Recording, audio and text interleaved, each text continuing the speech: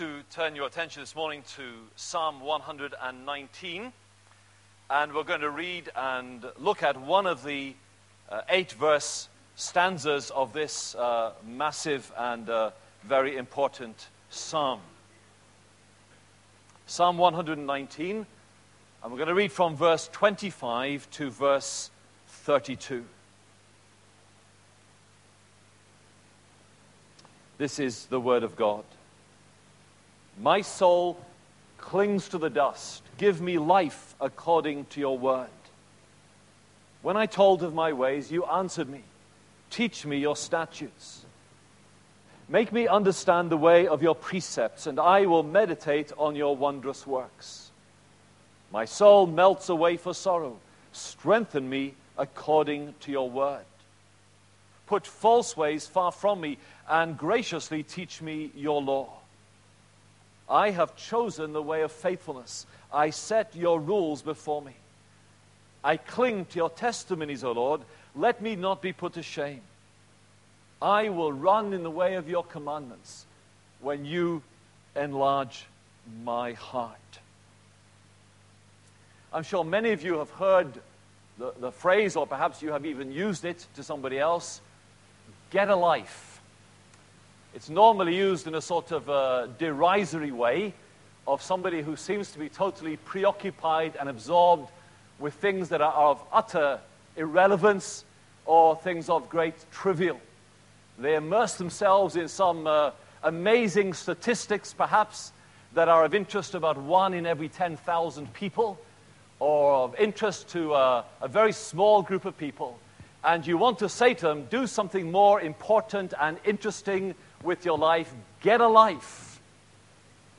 Now, while I'm sure that most of us, if not all of us, have heard or used that phrase, I'm fairly sure also that you've never heard it linked with this phrase, get a life, read the Bible. In fact, it would seem to many people that's almost a contradiction in terms. How can you get a life by immersing yourself in a book that was written so many years ago? And yet the great contention of the psalmist, particularly in Psalm 119, is that life, real life, is a life that is lived by the power of the Word of God, and a life that is lived in the power of the Word of God. And indeed the psalmist would say, outside of that, there is actually no real life. In fact, the psalmist would only have one prescription for you. If you want to get a life in the Word and by the Word. Now, Psalm 119 is written by a man, we don't know who it was. It could have been Ezra or Nehemiah or David, perhaps, one or two other possibilities. But whoever it was a man with a one-track mind. All he thought about, all he was absorbed about was the Scriptures. In this colossal psalm of 176 verses, there are only 6 verses where the Word of God is not specifically referred to, and even then it is alluded to in different ways. This psalm is all about the Word of God. It brings to us different facets and aspects and attributes of the Word of God, and again is a challenge to the people of God to love the Word, to learn the Word, and above all, to live the Word. And I wanted to focus this morning on these 8 verses we read from verse 25, which speak to us particularly about the life-giving, life-sustaining power of the Word of God. My friends, perhaps some of us are so familiar with the Scriptures and with the Word of God that we've almost become familiar and therefore desensitized to the uniqueness of this book. Of all the millions of books ever written in the history of mankind, this book stands unique and alone. Because this book, unlike any other book ever written, is a living book. This book is dynamic. This book gives life to people. This book sustains the life of people. This book preserves the life of people. And as I've already said, outside of this book, the Bible would say there is no life. The only way to get a life is to encounter the living God through the pages of Scripture. Martin Luther, the great reformer, said, the Bible is alive, it speaks to me. It has feet, it runs after me. It has hands, it takes hold of me.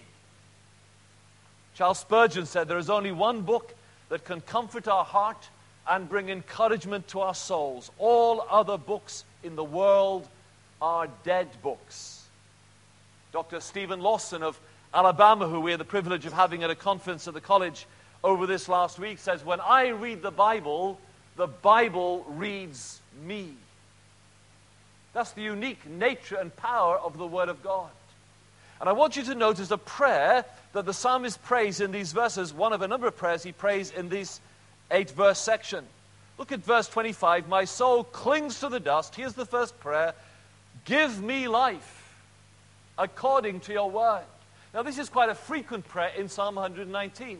In one way or another, it comes about 11 times in this psalm. And out of those 11 occasions, 7 of them are directly related to the Word of God. Like here, give me life according to your word.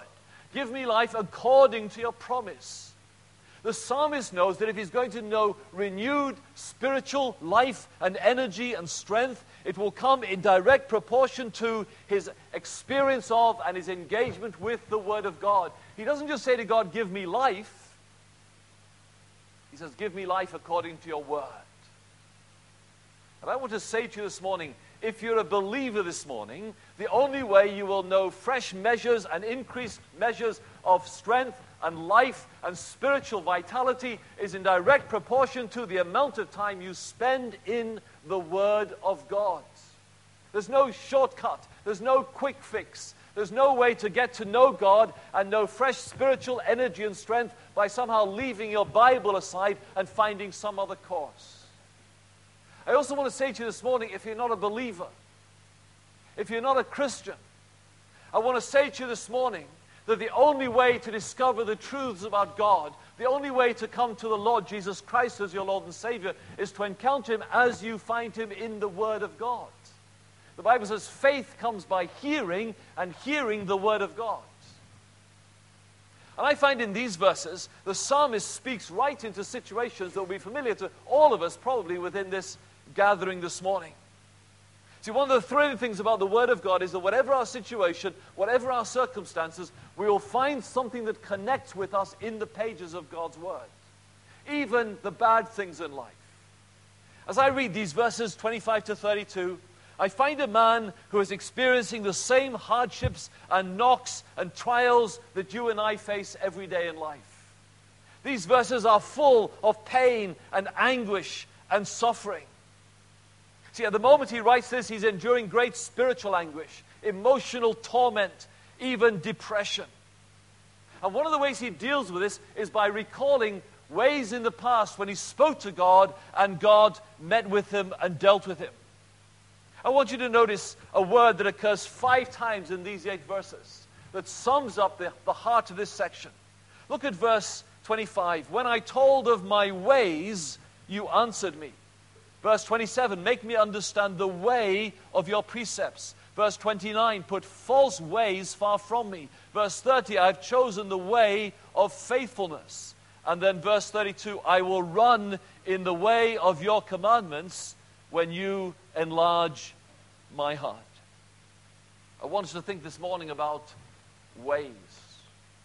I want us to think about life's ways, about God's ways, about false ways, and about new ways. First of all, life's ways. When I told of my ways, says the psalmist in verse 26. In other words, when I cried out to you and explained my predicament, you answered me.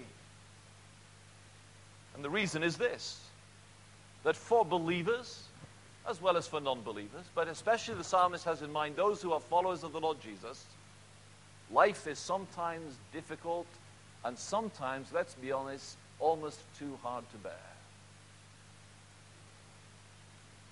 Look at verse 25 again. My soul clings to the dust. Verse 28, my soul melts away for sorrow. I want you to understand the word pictures that the psalmist is painting here. In verse 25, the word that's translated in our English language as cling to the dust is the word that's used in Genesis chapter 2 about the cleaving between a man and a woman in marriage. It's the Hebrew word dorbak. And it means to cling to, or to stick to, or to be glued to, with such an intensity and such a sense of union that it becomes one with the thing it is clinging to, so it is very difficult to tell where the join is. You can't see where one stops and the other begins. You see the intensity of this man's experience. My soul clings to the dust. What a graphic picture of deep spiritual, emotional, and spiritual depression. The psalmist says, I feel like dirt. I'm stuck to the ground with a crushing weight of trouble and grief. I'm crushed. I'm devastated. I'm discouraged. I'm glued to the ground. I can't get up again. I'm powerless. Does that ring a bell with anybody here this morning? Maybe under the veneer of the cheerfulness you've put on even to be in here in church this morning. That's how you feel, or you've known times like that in your life. The utter weight of grief and anxiety and depression just bearing down on you like a ton of rocks. Look at the other picture he paints in verse 28. My soul melts away for sorrow. The Hebrew word here is the word dolaf. It occurs only 3 times in the whole Bible. Once here, once in the book of Job in chapter 16, and once in the book of Ecclesiastes chapter 10. Job used it to speak of weeping eyes. Ecclesiastes used it to speak of a leaking roof. And the idea here is of something dripping away, gradually pouring out. So the idea here, the psalmist says, my soul is so tormented and so anguished and so weak, it just feels as if it's slowly dripping away. There's no strength, there's no life, there's no substance there. He says, I'm in meltdown. I'm so overcome with grief and despair that I feel my soul is being poured out and is dripping away. I was recently reading a biography of John Wesley. And some of you will know that John Wesley and George Whitefield were great friends, but also had some major differences on doctrinal and spiritual issues. Had long times of fairly serious debate with one another about which view was right. This became quite a public issue and caused some difficulty among them, between them. But at the heart of their relationship was a great love for one another and a respect for one another. And one day John Wesley wrote to his great friend John Whitefield in the midst of one of these great public debates, and he says this, expressing his own heart. He says, my heart in the midst of my body is like melted wax. That's what the psalmist is saying here. My friends, I want to say to you this morning that spiritual and emotional depression and discouragement can be as intense and as crippling and as life-draining as this. The causes are numerous. There are too many to list this morning. Let me suggest 1 or 2 of them from the very context of this psalm. First of all, there's opposition that comes for the sake of the gospel.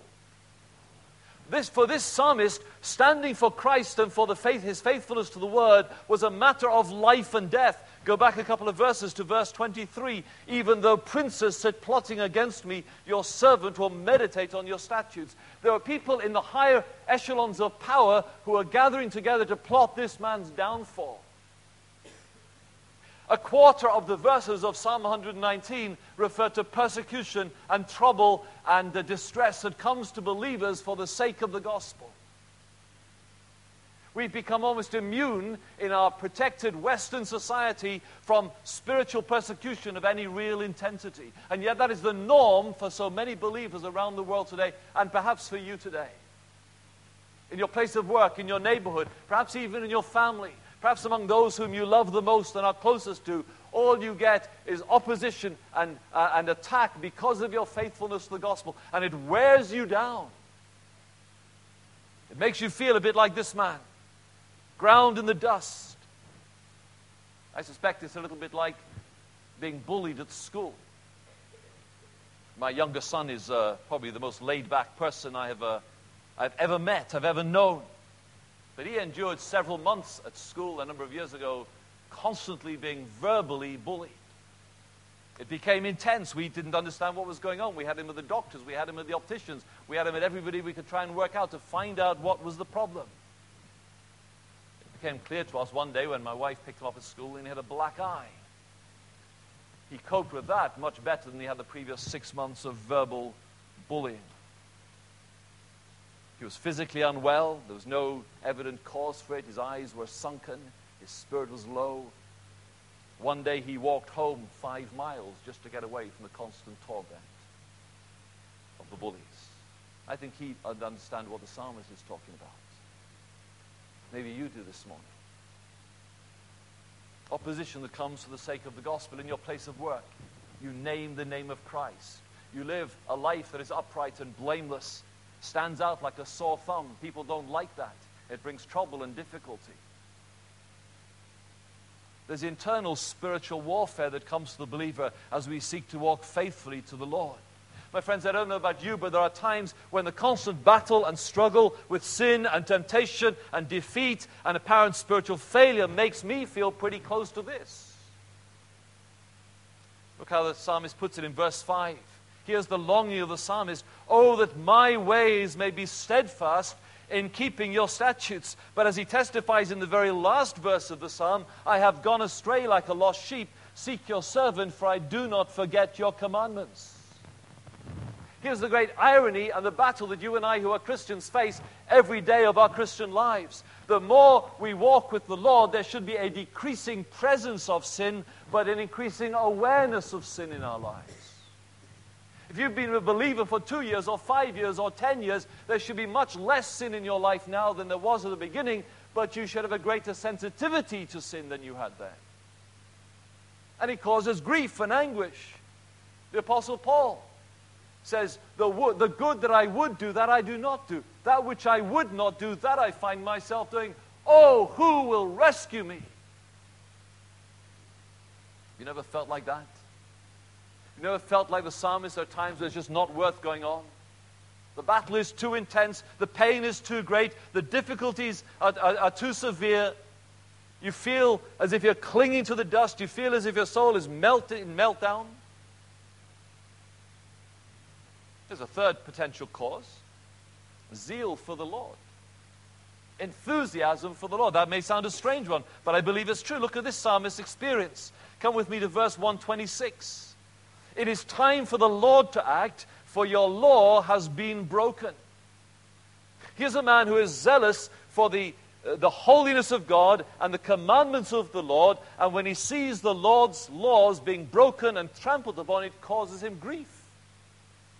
Look at verse 136. My eyes shed streams of tears because people do not keep your law. Verse 139. My zeal consumes me because my foes forget your words. Verse 158. I look at the faithless with disgust because they do not keep your commands. It's a note that ramps up and intensifies as this psalm goes on. Here's a man that is so consumed with a desire for the glory of God and is jealous for the word of God that every time he sees it being sitting very lightly by and people trampling on it and trespassing against it, it causes him pain. One of the difficulties I find in the culture in which we live is that we become immune. We hear the Lord's name being taken in vain and it doesn't even register. Never mind pain us. We need to be like the psalmist and ask the Lord to help us nurture and develop a spirit within us that will be painfully sensitive to the holiness and the glory of God. You know, the Apostle Paul, I think, knew more than most about the sort of thing the psalmist was speaking about here. Just turn with me for a moment to the New Testament in 2 Corinthians chapter 4. 2 Corinthians chapter 4, verses 8 to 10.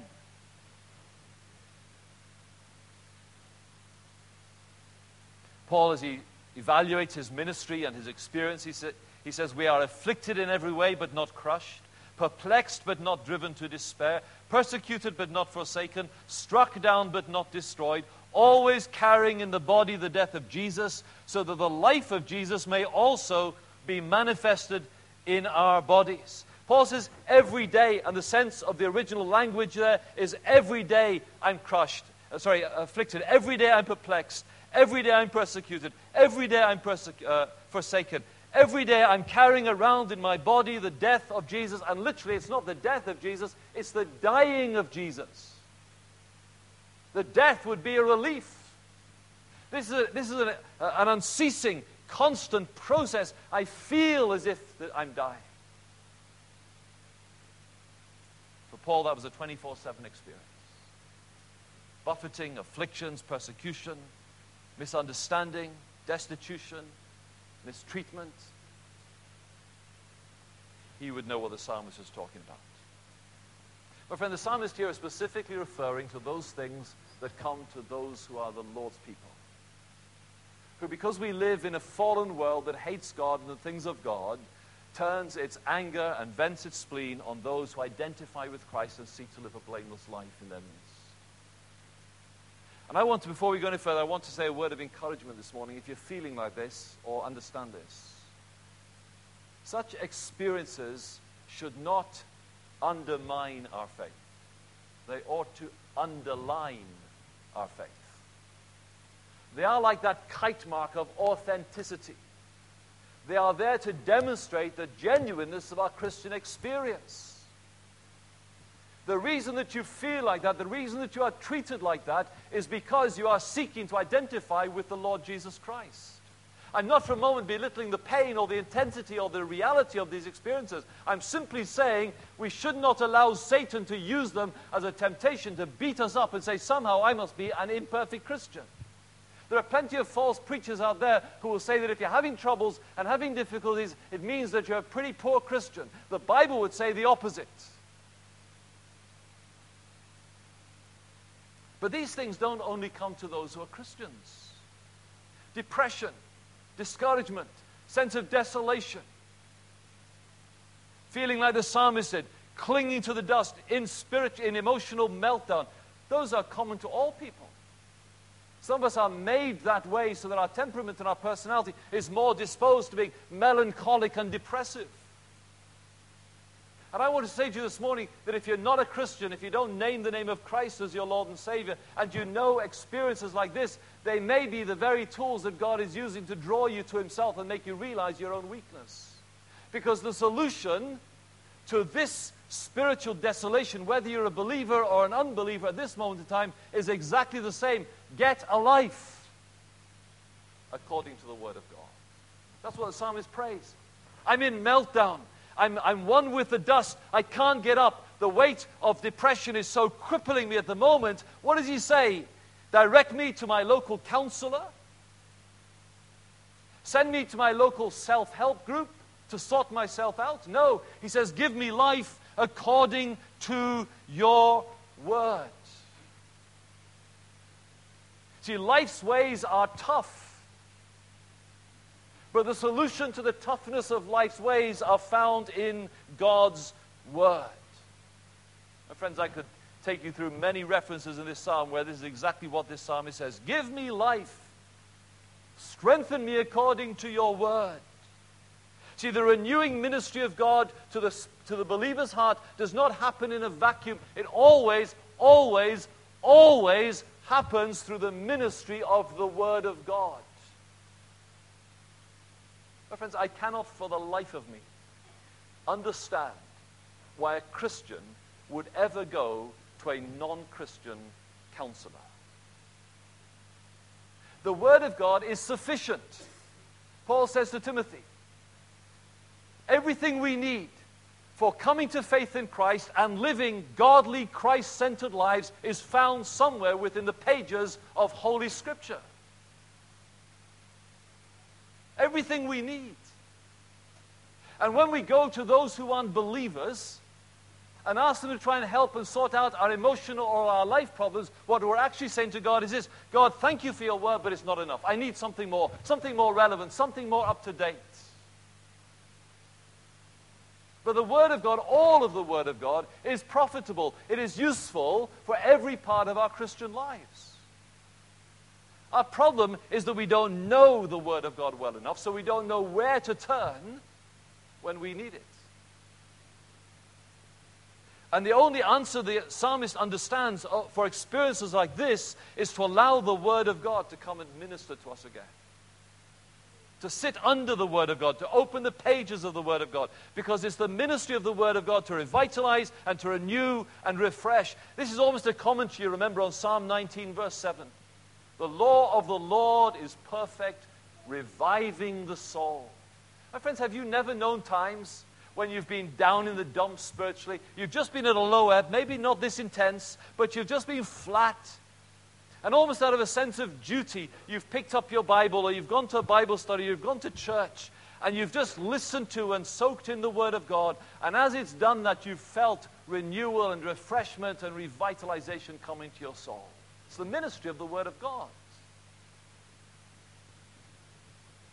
But it doesn't happen in a vacuum. It happens through the pages of Scripture. But I hear you say, what about those times when you are so glued to the dust, when your soul is in such degree of meltdown that you can't even open the Word of God, you can't read the Word of God, you can't concentrate on the things of God like that? Well, my friends, then I would suggest to you have a solution. If you've already got God's Word prized and stored up in your heart, if you've memorized Scripture, you can bring it back to your mind and allow it to heal and revive you. Or get someone to read the Scriptures to you, or play a CD of a recording of the Word of God. But find some way to allow the Word of God to engage with your troubled soul. The point I'm trying to make this morning is that whatever the circumstance of life, especially in the most intense, depressed situations, the solution is always the Word of God. It baffles me, it grieves me at my better moments, how easily we who claim to be evangelical Christians pay so little attention to the Word of God, especially in times of need. Life's ways. The second thing the psalmist speaks here about is God's ways. Look at verse 26 and 27.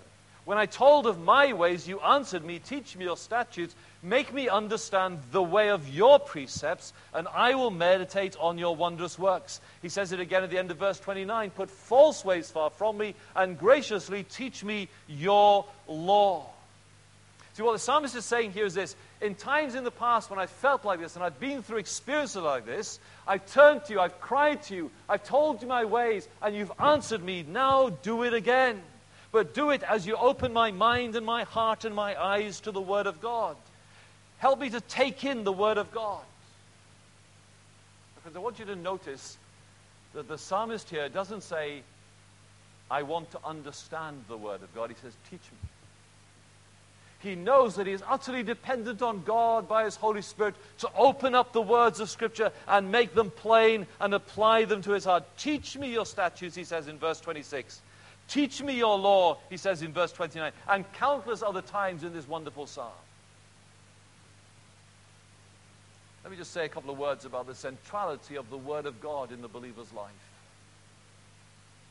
I believe this is one of the areas that is most under attack today, sadly from even within the evangelical church. Let me say first of all that God has ordained it that He will, in the normal experiences of life, communicate with us in His Word, and everything we need for saving faith and godly living is contained here somewhere. In that sense, God has nothing more to say. Now, that doesn't mean that God doesn't speak to us. Thank God He does. I hope you came to church this morning expecting, hoping that God was going to speak. I hope when you open your Bible in your living room or in your place of quiet devotion, you do so expecting God to speak. The point I'm trying to say is that when God speaks to us, He simply gives us fresh insights into something He's already told us. I was struck recently doing some studies in the Old Testament prophets. When you look at all the oracles and the prophetic utterances of the prophets, you discover that they actually say very little original. Most of their ministry is taken up with reminding God's people of what God had previously said and then interpreting it and applying it in their present situation. And when God speaks to us today, that's exactly what He does. His Holy Spirit comes alongside us, and through Bible teachers and preachers in the normal course of events, He simply reminds us of what's there and interprets it and applies it into our present situation. My friend, we're not to be looking for new revelations. We're not to be looking for new words of prophecy. We're not to be looking for new words of wisdom. Everything we need is here. And the very act of asking God or seeking some fresh revelation is an insult to God who has given us his word. Let me say this. I believe if somehow the roof of this building was to open this morning, the clouds were to part, heaven was to open, and we would audibly hear the voice of the living God this morning, he would say nothing that he has not already said in his Bible. He needs to say nothing that he hasn't already said in his Bible. And the act of going to God and asking for fresh revelation is not a mark of Christian maturity, it's a mark of unbelief and rebellion against God. Our spirit needs to be like that of the psalmist, which says, teach me your statutes, open my eyes to what you've already revealed, and give me understanding of these things so that I might bring my life into conformity with it. God's ways are laid out for us in the Word of God. Our problem is not looking for some new teaching. Our problem is get our lives in line with what God has already told us. But my friends, here's the nub of the problem. We live in a generation, certainly in this culture, that is perhaps more biblically illiterate than we have ever been. And we don't know our Bibles. The man who wrote this psalm, you only have to read it once or twice and you'll notice here's a man who knows the scriptures inside out. Here's a man who's saturated. Here's a man that if he was cut, as it was once said of John Bunyan, he would bleed the Bible because his life is so steeped in it. And many of the problems we face and bring upon ourselves in our Christian lives are directly connected to the fact that we don't know, we don't read, we don't learn, we don't love, we don't live the Word of God. Life's ways, God's ways. That leads us to the third way, which is the false ways the psalmist speaks about. See what he says? In verse 29, he says, put false ways far from me, and graciously teach me your law. My friends, this is a prayer of repentance and of consecration. The psalmist says, I long for greater spiritual understanding, I long for spiritual enlightenment, so I bring myself before God, and I ask you to search me and expose any false way and sinful behavior within me. Put false ways far from me. How can I possibly understand the Word of God, never mind live the Word of God, if I'm living in known sin, if there's unconfessed rebellion and disobedience in my life? You see, the prayer for spiritual understanding has to go hand in hand with this prayer. Teach me your statutes, but also put false ways far from me. Because when I continue in sin and living in a way that is incompatible with God and contrary to the Word of God, what I do is I blur my vision.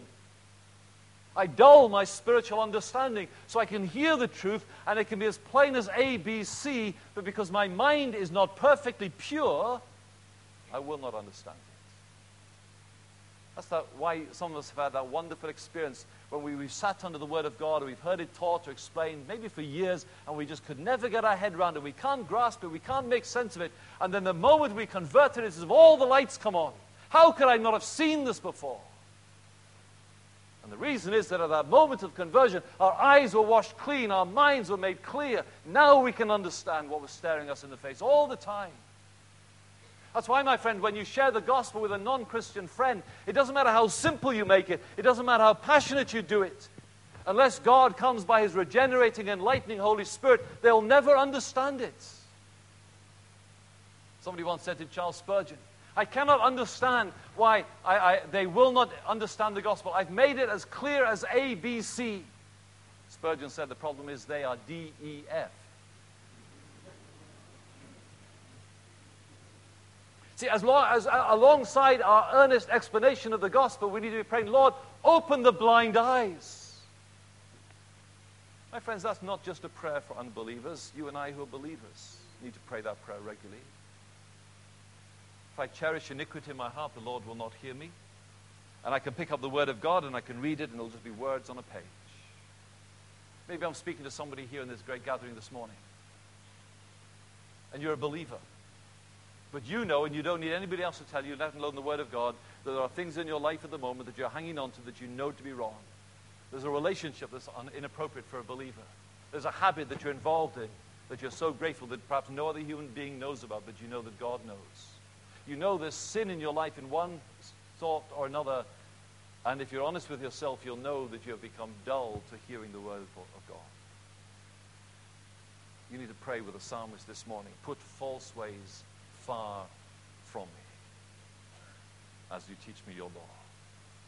This is the prayer of David in Psalm 139:23. Search me, O God, and know my heart. Try me and know my thoughts, and see if there be any grievous way in me, and lead me in the way everlasting. And we need the Lord to do that for us because we are so self-justifying, so self-deceiving. Lord, show me the worst of my case. Don't let me do it myself. Don't let me rely on my own self-examination. You come by the blaze of your Holy Spirit, penetrate into every dark corner and recess and nook and cranny of my complicated being and bring out anything and everything that is false and wrong and displeasing to you. Show me the worst of my case. And as by God's Holy Spirit we're enabled to recognize and identify and acknowledge and deal with false ways, we come to the new ways the psalmist speaks about. See what he says in verse 30? I have chosen the way of faithfulness. I set your rules before me. He says in verse 32, I will run in the way of your commandments when you enlarge my heart. These aren't new in the sense of newly invented, they're newly discovered. There's a new emphasis, there's a new vitality, there's a new energy in the psalmist's commitment to the word of God here. My friends, I want you to come with me very quickly as we draw this to a close, to notice the steps that the psalmist is taking here, to come back to it after a time of backsliding and disobedience to God, but there are also the steps a man or woman needs to take when they first come to faith in the Lord Jesus Christ. First of all, we need to choose the right way. I put false ways far from me. I set your rules before me. In other words, what he's saying here is I take the Word of God and all the commandments and all the rules and regulations and the way that you've ordained for me, and I set it before me as a template. And from this moment on, I commit myself to living according to this roadmap. This is now the framework. These are the tracks by which I'm now going to go down. I've put false ways far from me. I've renounced sin and disobedience and ungodliness and all those things, and now I set your rules before me. And I do so with utter dedication. I choose this path. My friends, let me say, nobody ever stumbles into the Christian life. Nobody ever stumbles out of backsliding and disobedience. It's a point of choice and decision. You may be a believer here this morning, but have been living a mediocre, backslidden life for months, perhaps years, even decades. You will never simply stumble out of it. You need to take a stand one day and say, I choose to set your rules before me. Put false ways far from me. And if you're a believer this morning and you've been living like that, I call on you to do that even this morning. Even as you hear the word of God being taught. This is the day you need to put false ways far from you. This is the day you need to set the rules of God before you. And my friends, if you're not a Christian here this morning, however interested or knowledgeable you may be about the things of God, I want to say to you this morning, you don't simply drift into a commitment with the Lord Jesus Christ. You don't simply wake up one morning and find, oh boy, I'm a believer this morning. It doesn't happen. There has to be that act of will. There has to be that moment of choice and selection. There has to be that moment when you say, I put false ways far from me. False being everything that is contrary to the Word of God. I set your rules before me. This is the map by which I'm now going to live. And I call on you today to make today the day of that choice. The day of that decision. You need to choose the right way. Secondly, with the psalmist, you need to stick to the right way. You need to conform to the right way. You need to examine your life and bring it into detailed conformity with the Word of God. I want you to notice what the psalmist says in verse 31. I cling to your testimonies, O Lord. Go back to verse 25. It's exactly the same word that's used in the original. My soul clings to the dust. I cling to your testimonies. What's happened in the space of 8 verses? He's had a fresh, life-changing encounter with the Word of God. And now he's identifying himself with the Word of God as closely and as intimately as he previously had with the dirt. A few verses before, you couldn't tell where he stopped and the dirt ended. Now, says the psalmist, You can't see the join between me and your word. So closely am I committed to it.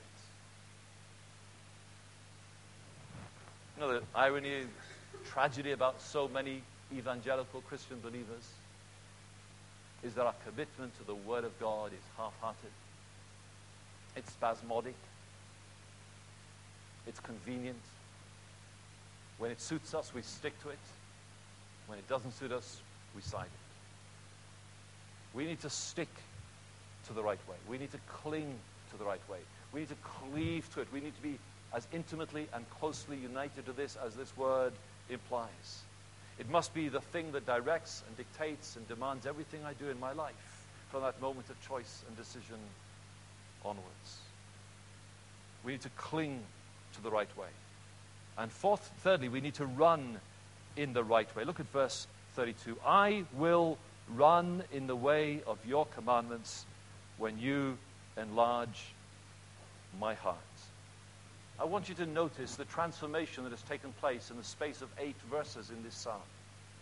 Look at the psalmist in verse 25. My soul clings to the dust. Here he is despairing of life itself. Here he is one with the dirt. Here he is weighed down under the mountain of spiritual and emotional depression and despair and discouragement. He hasn't got the energy to pick himself up off the ground. Where is he in verse 32? I will run in the way of your commandments. There's an enthusiasm, there's an energy, there's a vitality, because he now is going to renew his commitment to the Word of God and give himself unsparingly to conformity to the Word of God. What's happened in that time? His circumstances haven't changed. The princes are still plotting against him. His zeal for the Lord still consumes him. Outwardly, nothing's changed. What has changed is he has a fresh encounter of God through the pages of Scripture. God has come to him and opened up his heart to the statutes. God has made his word come alive to his heart. And this man has a whole fresh transfusion of spiritual life. But notice the qualification he makes. I will run in the way of your commandments when you enlarge my heart. One of the biggest mistakes we make as Christians is we make all our resolutions. We say, God, I'm going to do this, I'm going to do that, and we attempt to do it in our own strength and by our own power. And then we wonder why a few yards down the line or a few days down the line we've completely blown it and we're back on our faces. This psalmist is not self-confident. He says, I will run in the way of your commandments when or as you enlarge my heart. In other words, as you increase my capacity for spiritual obedience. See, just as you will need greater physical capacity to run a marathon rather than go for a walk around the block, so you will need greater spiritual lung capacity to cling to the testimonies of the Lord and not continually fall flat on your face, as has been our past experience. For most of us, the Christian life is like a casual walk around the block. Someone says, no, I want to run a marathon. I'm in this for the long run.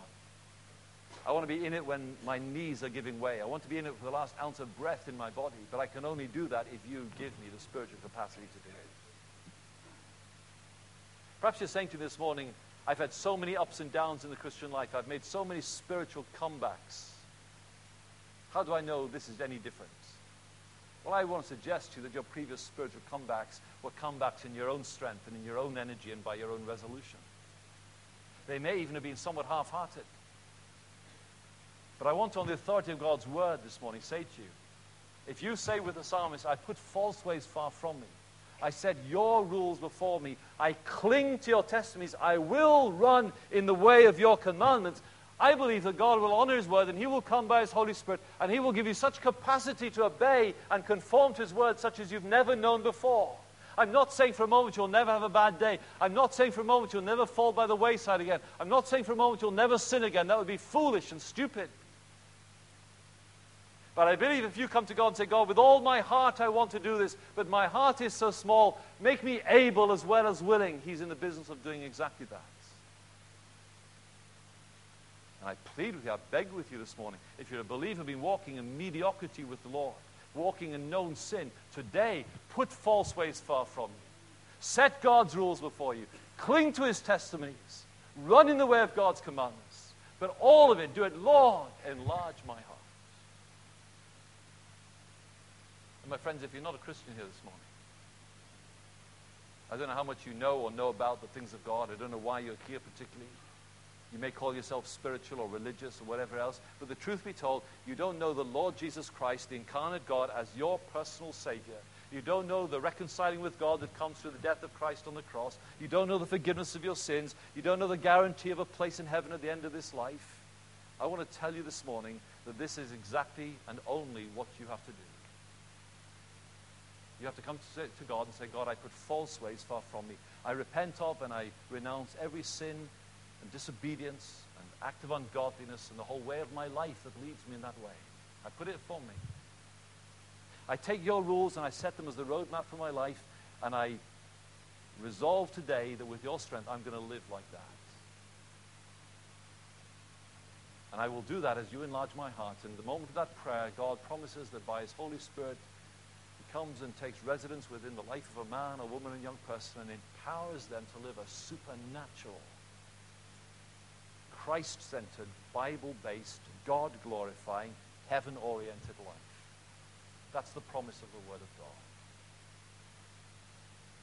We've all got a choice to make about which ways we go.